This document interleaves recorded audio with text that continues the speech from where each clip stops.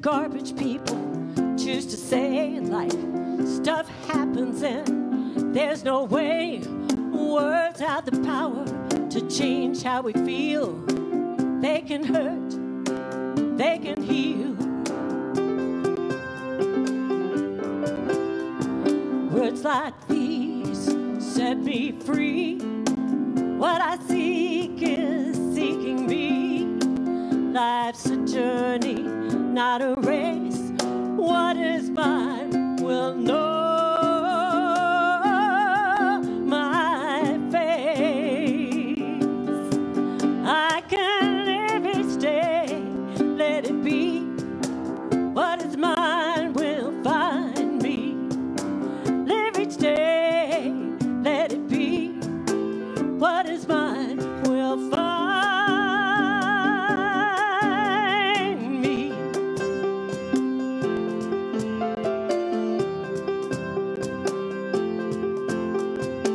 Shakespeare said, to thine own self be true. Easy for him to say, but so hard for us to do. So I need inspiration to make me strong, from poets and heretics. Books and songs tells us how to succeed, how to get along, so we can live it, learn it, pass it on. Words like these set me free. What I seek is seeking me. Life's a journey, not a race. What is mine will know my face. I can live each day, let it be. What is mine will find me. Live each day, let it be. What is mine will find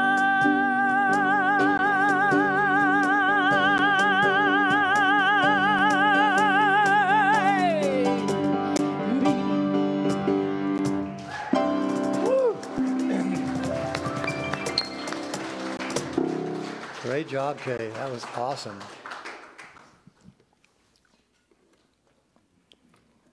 So, in the beginning, there was golf, and it was good. I'm sure you've heard that sermon many times. But as a matter of fact, I've thought to ask myself, what kind of crazy person would decide to base his entire sermon on golf? That would be me. I would do that. But you see, golf is in my view, a really great metaphor for life, because among other things, golf is an individual sport, and life is an individual sport as well. Now, we also, in life, don't really know who's speaking to us. We think we're in charge. We think we're self-contained, but we have all these strange voices in the back that are actually driving the bus. And sometimes that occurs in golf because we get afraid, we get in fear, we don't know what to do, we don't have the confidence we need. So golf is a great metaphor for life. So what happened here, actually, as I was preparing this, is that a series of maybe downloads, but just sort of things kept running through my mind that I wrote down. And I'm going to share those with you directly because I'm not sure they're fully from me. They're from within me somewhere. And then we're going to talk a little bit more about that. So I believe that, again, as I said, that golf is a great metaphor, but it's also a great mirror for life. So the first thing I wrote down was golf is about taking responsibility for our actions, our attitude, our decisions, and our emotions. If you don't think life is about that, then you're on the wrong planet. So golf teaches us to set intentions, concentrate, focus on our goal, let go of fear, and execute our shot to the best of our ability. But how many times in our lives do we allow fear to interfere with what we want to accomplish? It's a routine thing in our lives. We're ready to go. We're ready. We think we're committed. We might even have an intention, but we don't follow through with it. We step back, usually because we think we're in fear or we don't think we're good enough. Pretty commonplace in life. Now, golf, like no other sport that I know, is based on integrity of thoughts, actions, and behavior. Now, we're all aware that Santa Claus knows who's been naughty and and nice, but in golf, it's very clear that you can be in the woods and nobody's watching. What do you do now? You've lost the golf ball. Nobody knows you've lost the golf ball. You just drop one and go on. Well, I don't know if you're naughty or nice, but you do, and that's the most important thing. In golf, every swing has a consequence, every one of them. It's not like the Rangers baseball. Definitely not like the Rangers baseball the last 3 times, but every swing has a consequence. But when we learn to accept the outcome of every one of those swings, whether really good, really bad, or indifferent, our mind is at peace. We've accepted it. And now we're ready in this moment of peace to make the next best decision possible. When we're stuck in fear, when we're trying to do something different, we don't make great decisions. But golf, you see, is about managing our misses. Life, in fact, is about managing our misses. Nothing's perfect. Also, when we make decisions on the golf course or life out of anger or frustration or fear, we almost always make a poor decision. From my personal perspective and experience, that has definitely been the case. Many times in my life, I've gotten really upset and really excited about stuff and foolishly stepped forward with a great decision. And it wasn't a very great decision. It turned out to add more disaster to the consequence. Golf tests us. It teaches us, challenges us, and pushes us to be the best that we can. That's what life is about and should be about when we take it for the positive results that we're looking for. Now, lots of people have actually spoken about golf throughout history, and I'm sure you've heard of this. Mark Twain, and it's perhaps Oscar Wilde, there's a confusion about who said this, said that golf is a good walk spoiled. When you're playing great, it's a great walk. But when you're playing really poorly, it is definitely a good walk spoiled. Winston Churchill said, golf is a game whose aim is to hit a very small ball into an even smaller hole with weapons singularly ill-designed for the purpose. And I have my clubs in the truck, and they're definitely ill-designed for the purpose. Billy Graham said, golf can turn an extrovert into an introvert and an introvert into an extrovert. And he said, for me, a golf course is an island of peace in a world often full of confusion and turmoil. And I will say personally, I've experienced that many times, many times. Jack Nicklaus, the man that I think is the greatest golfer of all time, had a list of things that he thought were important to golf. He said, believe in yourself. Never ever get up. Never ever get up. Never ever give up, no matter the situation. Talent only goes so far. That's really true. Always think of the positives. Life lessons are learned playing golf, and it's all about trust. It's all about trust. So I've decided to use some of the things that Jack has listed there to talk more deeply into some of this. So the next slide, Perry. First thing he suggested is to believe in ourselves. Well, that's much easier than it actually is, isn't it? Because so much of the time we really don't believe in ourselves. I think I've spent a great deal of my life pretending, even though I was relatively successful early on in my life. I think I spent a lot of time pretending because inside I think I was like a duck, smooth on the water, but the feet going like crazy underneath. And that's how my life felt. I knew something was missing. I knew I had a hole in my heart, but I didn't know anything about it. I had not gone through any personal transformations in my life. I was just putting one foot after the other, kind of going around in circles in some respects. Now, we hear people say that thoughts are creative and that thoughts create our reality. Probably heard that statement. But nobody ever said that our reality was true. It is our perspective of life. And if you look around today in politics and the world, you can see that everybody has a different reality, but they're not the same. They're not the same at all.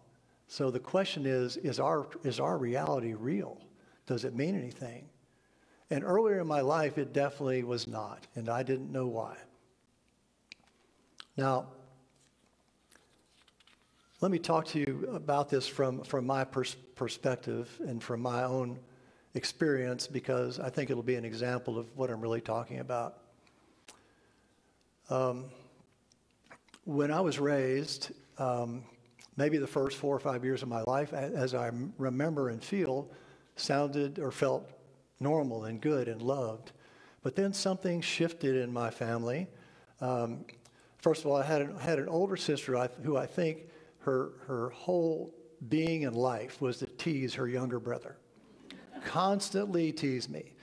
The only problem with that is that in my family there was only one punishment available if you got out of line, and that was to be spanked or literally beaten. My mother was an emotional mess. She was the most fearful person I have ever known in my entire life. And she had no coping skills. Those are not good things mixed together. No coping skills at all. So her normal experience with me was when I got out of line or when I eventually got tired of being teased by my sister and took direct action, which I did occasionally, she would send my sister to a room and she would spank me. Now, my mother could just get kind of crazy. So her normal thing was to grab the hairbrush off of the dresser and literally just hit the back of my shoulders until she kind of got tired and quit. That's what life was like there. My father was a great role model. He was a rageaholic, and he was a ticking time bomb. And you were never safe when my dad was home. Never. So it wasn't bad enough that my mother did that, because I did something she didn't like and didn't appreciate. I got a whipping. I'm good with that. But my dad was kind of a traveling salesman and was gone a lot, maybe a week to 2 weeks at a time. And so I'd already been punished for everything I'd done wrong consistently and continuously, apparently.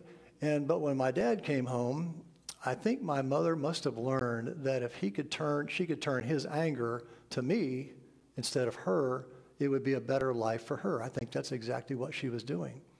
So she would come home, and they were two people who were never meant to be together. They just were, even as a young child, I could see that my parents did not belong together. They were just miserable, and it was very loud and semi-violent. So when my dad would come home from these trips, they would almost immediately get into a big argument and a fight, and she would kind of say, "But you don't know what it's like being here in this house with that kid." And so he would get incensed, and when my dad got over the edge, it was not good. I always knew how bad it was going to get because my dad's eyes started flickering. It was really weird. But if that happened, I knew it was not going to end well. So he would take me upstairs. I mean, it's like clockwork every time he came home. So my mother betrayed me, and she didn't need to, but my father responded the way he always did and took me upstairs and got his giant leather belt out and literally hit me until he got tired. Now, that might have been okay, except my dad was a world-class athlete. He was a football player, and he was a heavyweight Golden Gloves boxing champion of the 4 eastern states. Well, that's not the guy you want to get upset with you about, because he didn't know how to stop. So when that happens to you, and I'm sure a lot of people in this room have experienced similar things, there's a price to pay. And you grow up not knowing whose voice you're hearing inside. You grow up thinking something's wrong with you, but that there's a hollow place in you, but you just don't know. Now, In my previous marriage, let me just take a little sip here.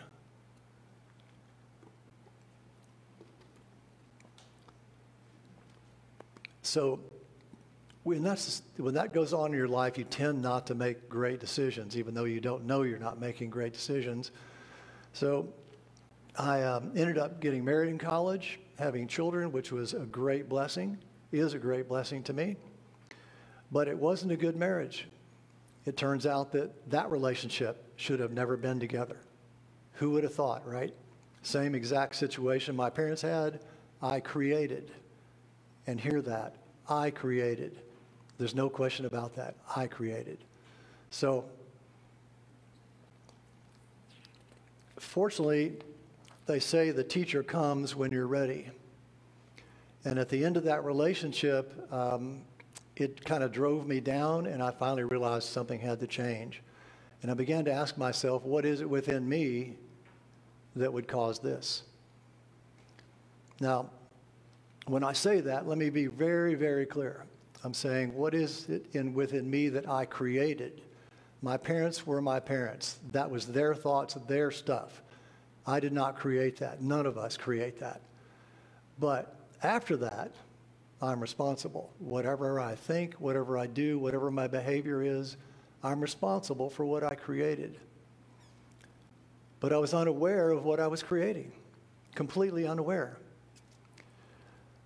But at that moment, really, I think by a miracle, in a way, Unity Church came into my life. I had been an agnostic most of my life. I just simply never had a definition of God that I could believe in. And I was an agnostic since I was about 10 years old. But when I was 40, I had a quite remarkable spiritual experience, and that changed, and it led me directly to a Unity Church. Now, whatever this is out here that we connect with knows what you need. We know what you need. I think it comes from within us. We always want to heal ourselves, and we already know what we need, but we're not aware of it or conscious of it enough to do that. The first Unity Church that I went to, the minister there was a personal transformation genius. And that is what I needed more than anything in the world. I didn't know anything about it. I'd never experienced that before. And I began to work with him personally together in group sessions and breath work. I put myself at risk, and I usually use that term, because I knew I was going to have to feel these emotions that I didn't want to feel. Now, when my dad was hitting me, I made a conscious choice never to cry. Ever. I wasn't going to give in. I wasn't going to show him that he had power over me. But as I went into this work, I learned how to cry, because this stuff came up and out and up and out like crazy. And eventually, what I found inside that little boy was a little boy inside of me still, who believed he was unlovable, unwanted, and not good enough. That was what I truly believed in myself. That was the hole in my heart, and I didn't know it.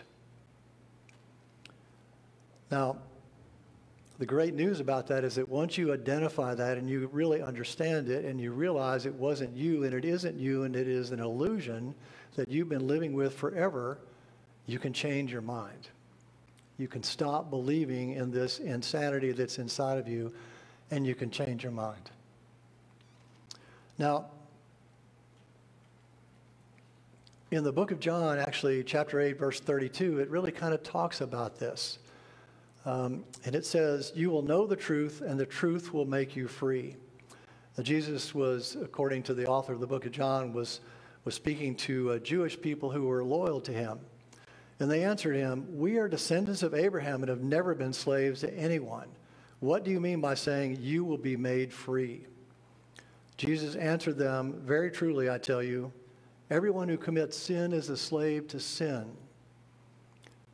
Now, no, that's not normally when we hear that word, we get all kind of weirded out.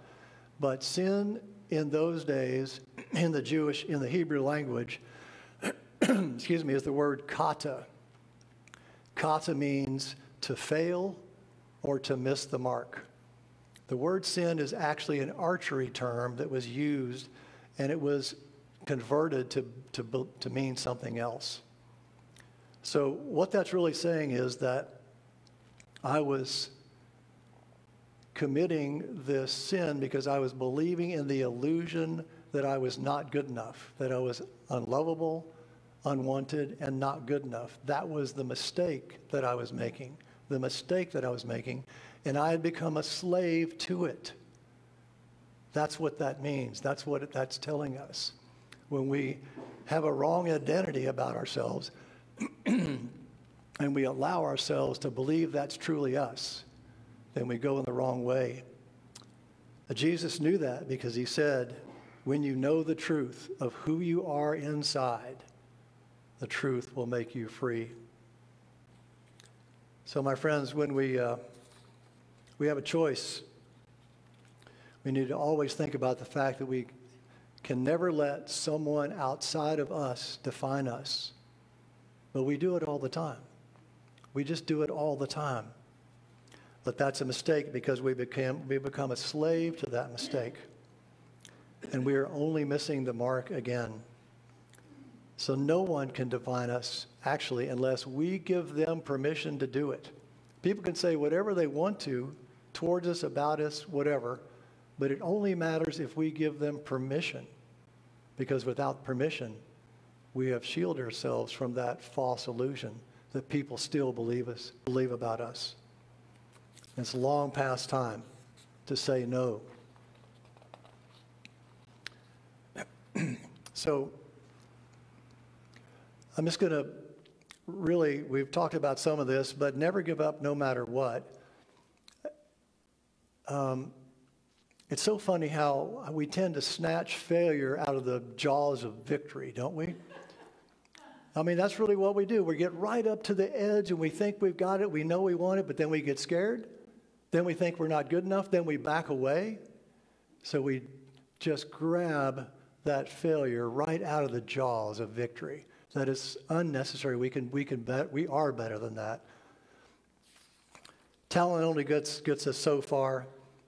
I can say that I've seen I played everything when I was younger, but what I saw was that people who had far more talent than me didn't have the will, didn't have the desire. They had all the ability in the world, and in every field that's true.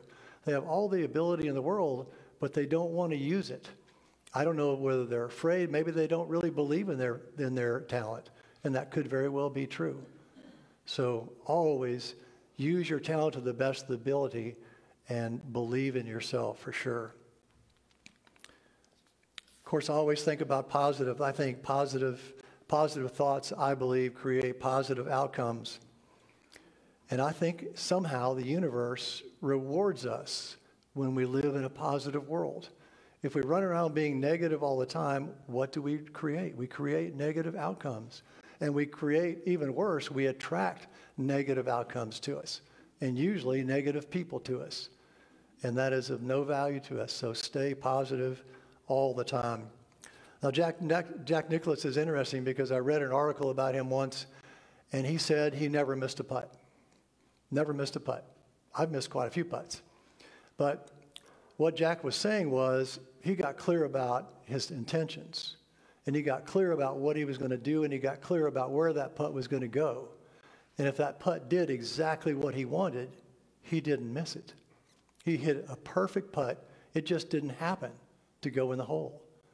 And that's a great way to think about it. Makes all those missed putts sound better.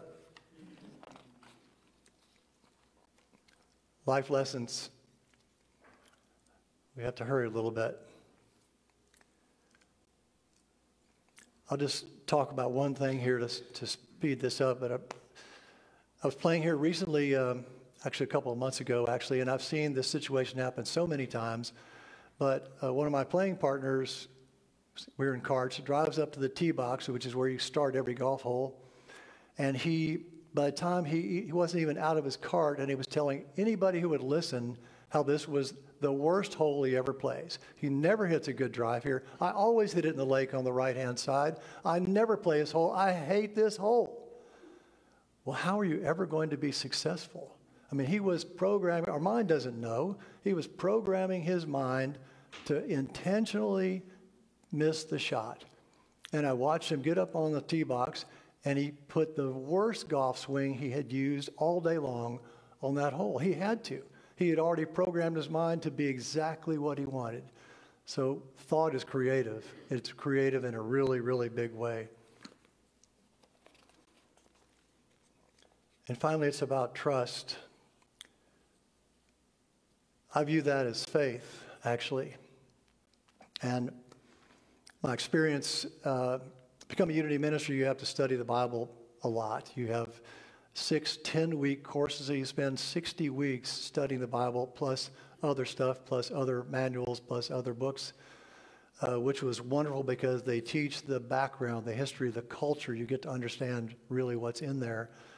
And when you know the culture and what's really going on, originally I would have thought that the Hebrew armies were invincible, they were powerful, they were big, but the truth is that's not the case. The Hebrew tribes were a very small group of people surrounded by the 2 biggest civilizations in the world, and they had no chance. There was never any chance. And that's why you see almost all the stories in the Bible are really about have faith. Have faith that there will be a better day. Have faith that the sun's going to shine tomorrow. And that is so important to stay in that positive mode.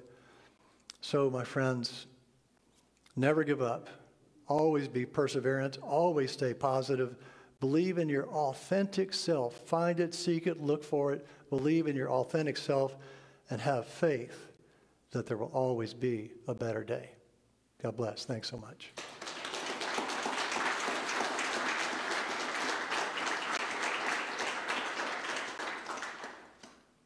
Let's take these thoughts into meditation.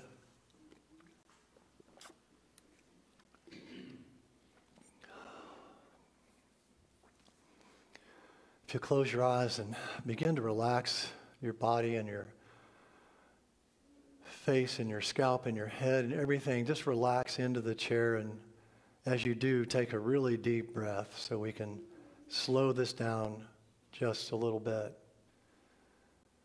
And take another deep breath. And as you do, feel yourself going deeper and deeper in the truth of who you are. Deeper and deeper into the truth of who you are. And begin to ask yourself that a very important question. What is it within me that has created the events of my life that I have created? What thoughts do I hold within my heart and my soul that have not been supportive of me, that have led me astray? Let's go deeper and deeper into those thoughts. They may be difficult, but go deeper and deeper into that and just allow yourselves to have any of those thoughts come up within you right now.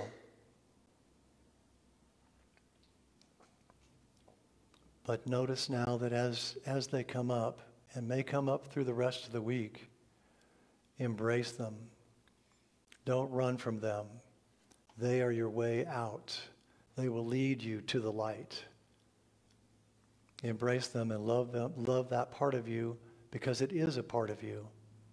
And the more you love it, it will be at peace and will no longer affect your life in any kind of negative way. Know that there is always a new day, always a new moment, always a cherished experience in your life just waiting around the corner when we have faith and belief that this is going to happen. Stay in this for just a few seconds now in the silence.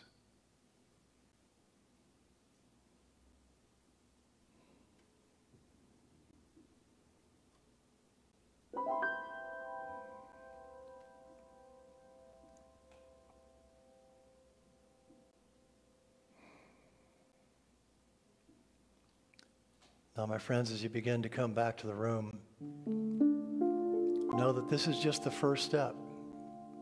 This is just the first step for many of us to go inside and feel what's really happening and to begin to heal. There is an intrinsic need and desire within us all to heal our hearts. And it is possible. We can always make another choice. And we will make another choice. As we go through this day, through this week, there's definitely a new day. Have faith. Believe in yourselves. And learn who you really are inside. And you will be at peace.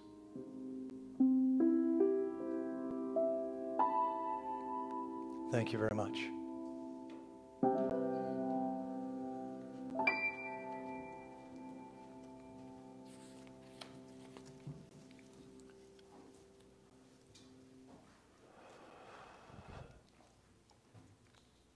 Okay, he's going to lead us in another phenomenal song. Now is the time for the giving and receiving of gifts. So if you will say our offertory affirmation, divine